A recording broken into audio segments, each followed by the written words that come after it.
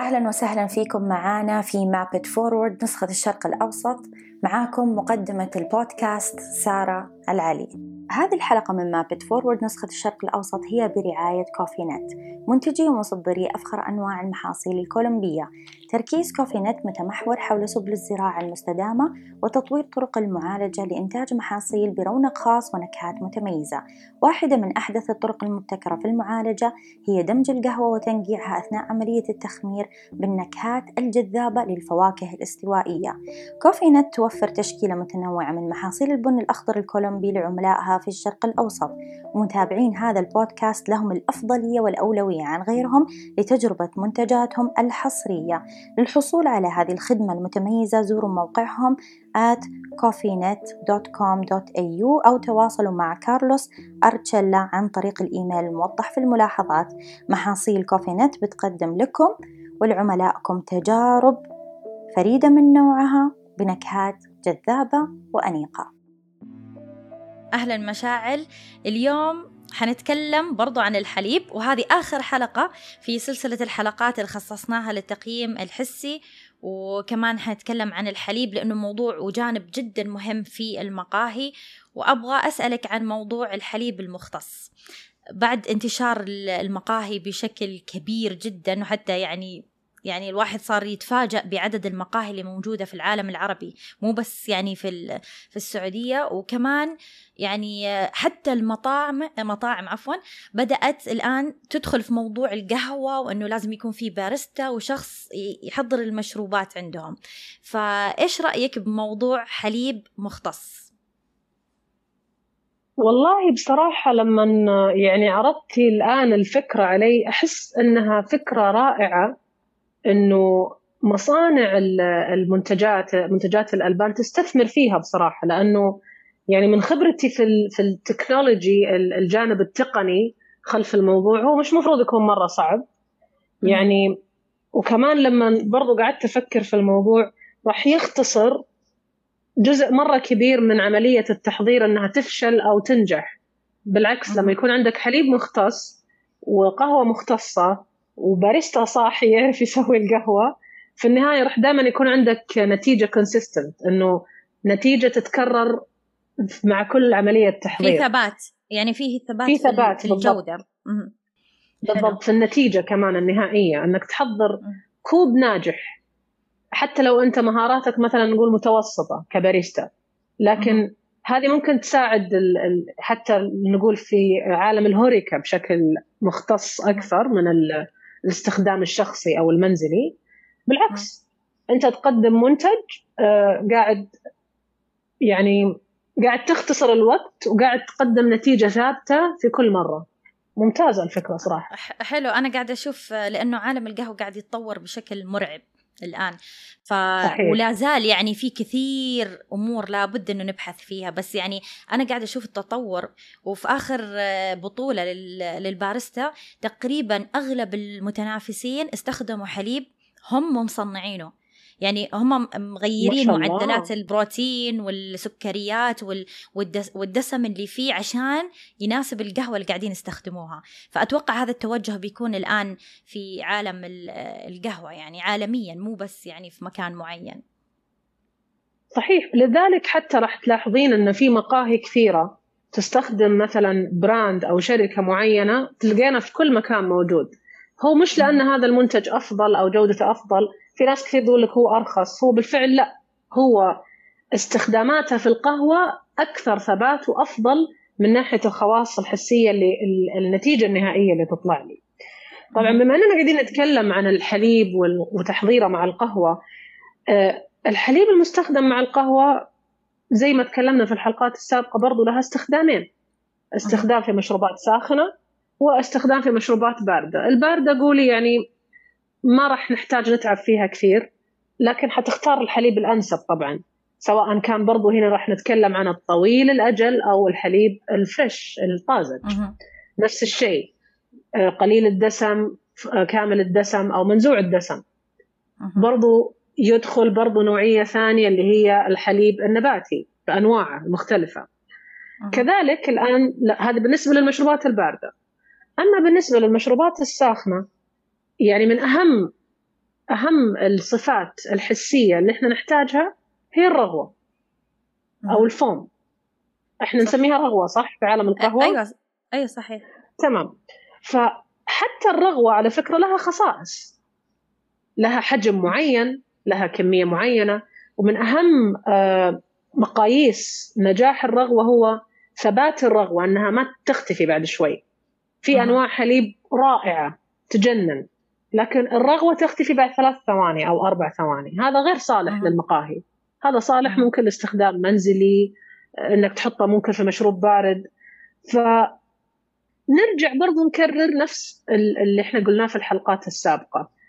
أنت كمان كباريستا من واجبك لما يجي مثلا صاحب المنشأة يعطيك حليب معين، يقول لك هذا السبلاير حقنا اللي راح نتعامل معه، تقول له لازم أجربه أول، أشوف الأدوات اللي عندي، أشوف القهوة اللي عندي، هل الحليب هذا راح يناسب الوصفات كمان اللي أنا راح أحضرها ولا لا.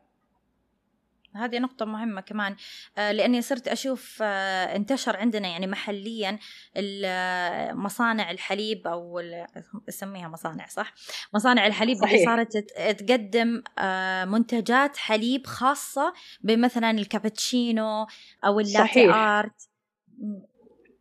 صحيح. وهذا من هذا المنطلق نقدر نأكد على الفكرة أن هي فعلا فكرة ناجحة. لو حتى سووا better engineering، لو هم هندسوا الحليب بطريقة مختصة أكثر كمان.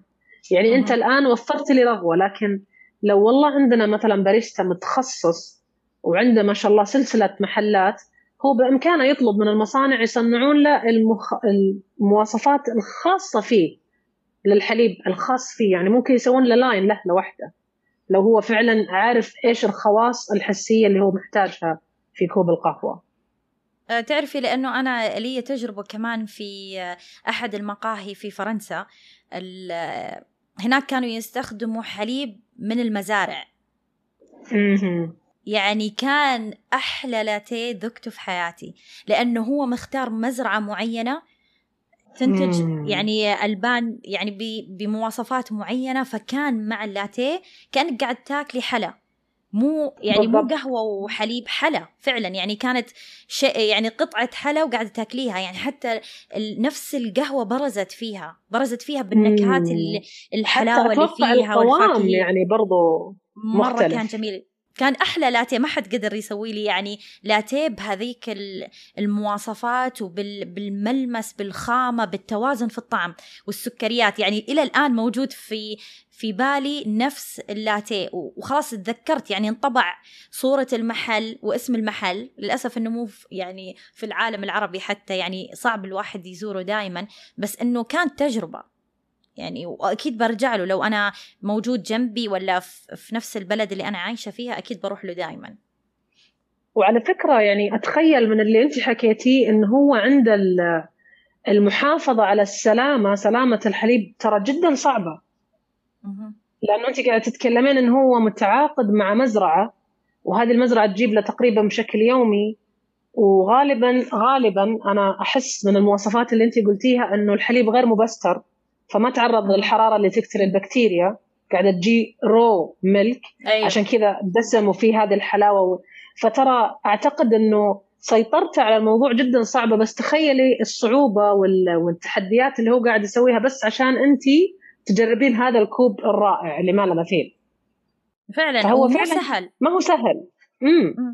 عشان كذا كمان هذا ينعكس في السعر، لأنه ما كان طبعا. كمان لاتيه سعره عادي، لأنه يعني في إجراءات لازم يمر فيها، في تحديات بالضبط. كثير عشان يحافظ على الجودة. نفس اللي مثلا يحط لك منتجات زي الكرواسون من المنتجات اللي ما تعيش يعني وقت طويل، أحلى شيء تطلع من الفرن وتذوقيها ثاني يوم خلاص يعني ما لها معنى. فنفس الشيء، فهو الحليب هذا لازم ينتبه عليه، فكمان هذا يترجم في السعر. صحيح. وعلى فكرة من الأشياء المهمة لما أنت برضو تبغى تفتح مقهاك الخاص، أن أنت تفكر في هذه التفاصيل.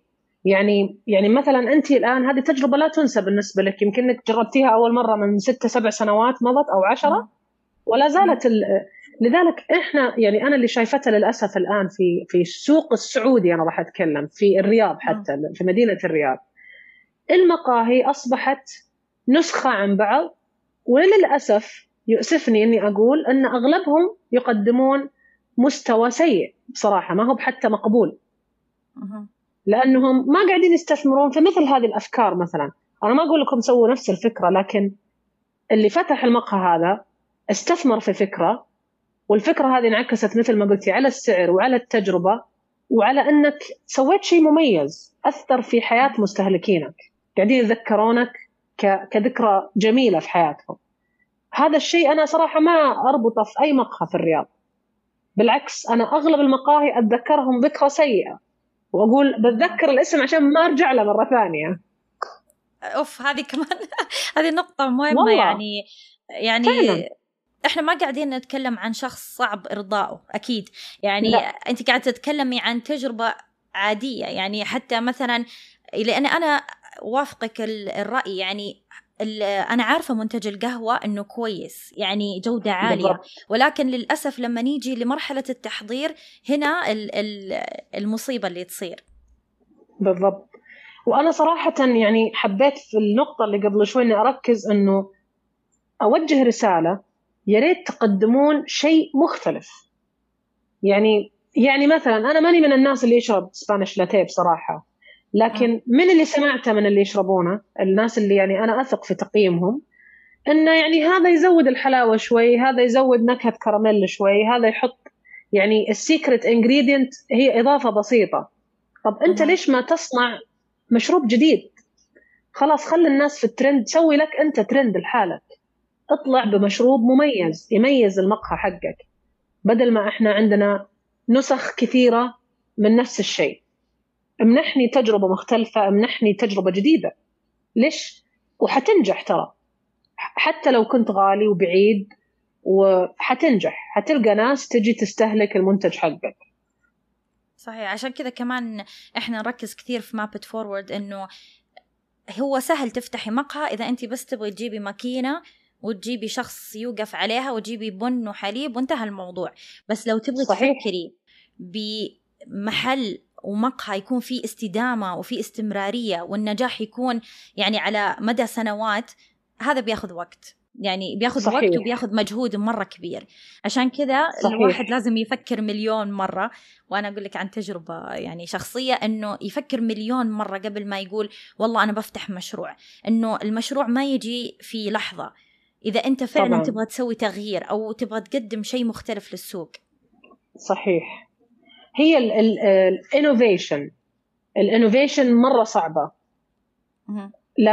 لكنها هي تقريبا اللي تميز أغلب البزنسز في العالم.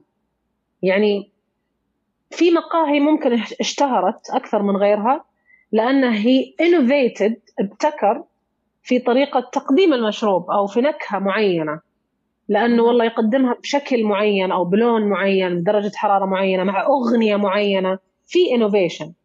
لكن بمجرد ما أنه جاء أحد سوى innovation مختلف، الناس نستك، فأنت لازم تسوي renovation برضو، تجدد الابتكار اللي أنت ابتكرته، لأنه الناس ترى تمل بسرعة. يعني إحنا طبيعتنا في هذا الزمن نمل بسرعة. يعني تخيلي أنت اخترعتي شيء أو مشروب معين وبس هو تقدميه خلاص، يعني الناس تقول لك خلاص وبعدين إيش عندك جديد، يصيروا ينتقلوا للمحل اللي جنبك.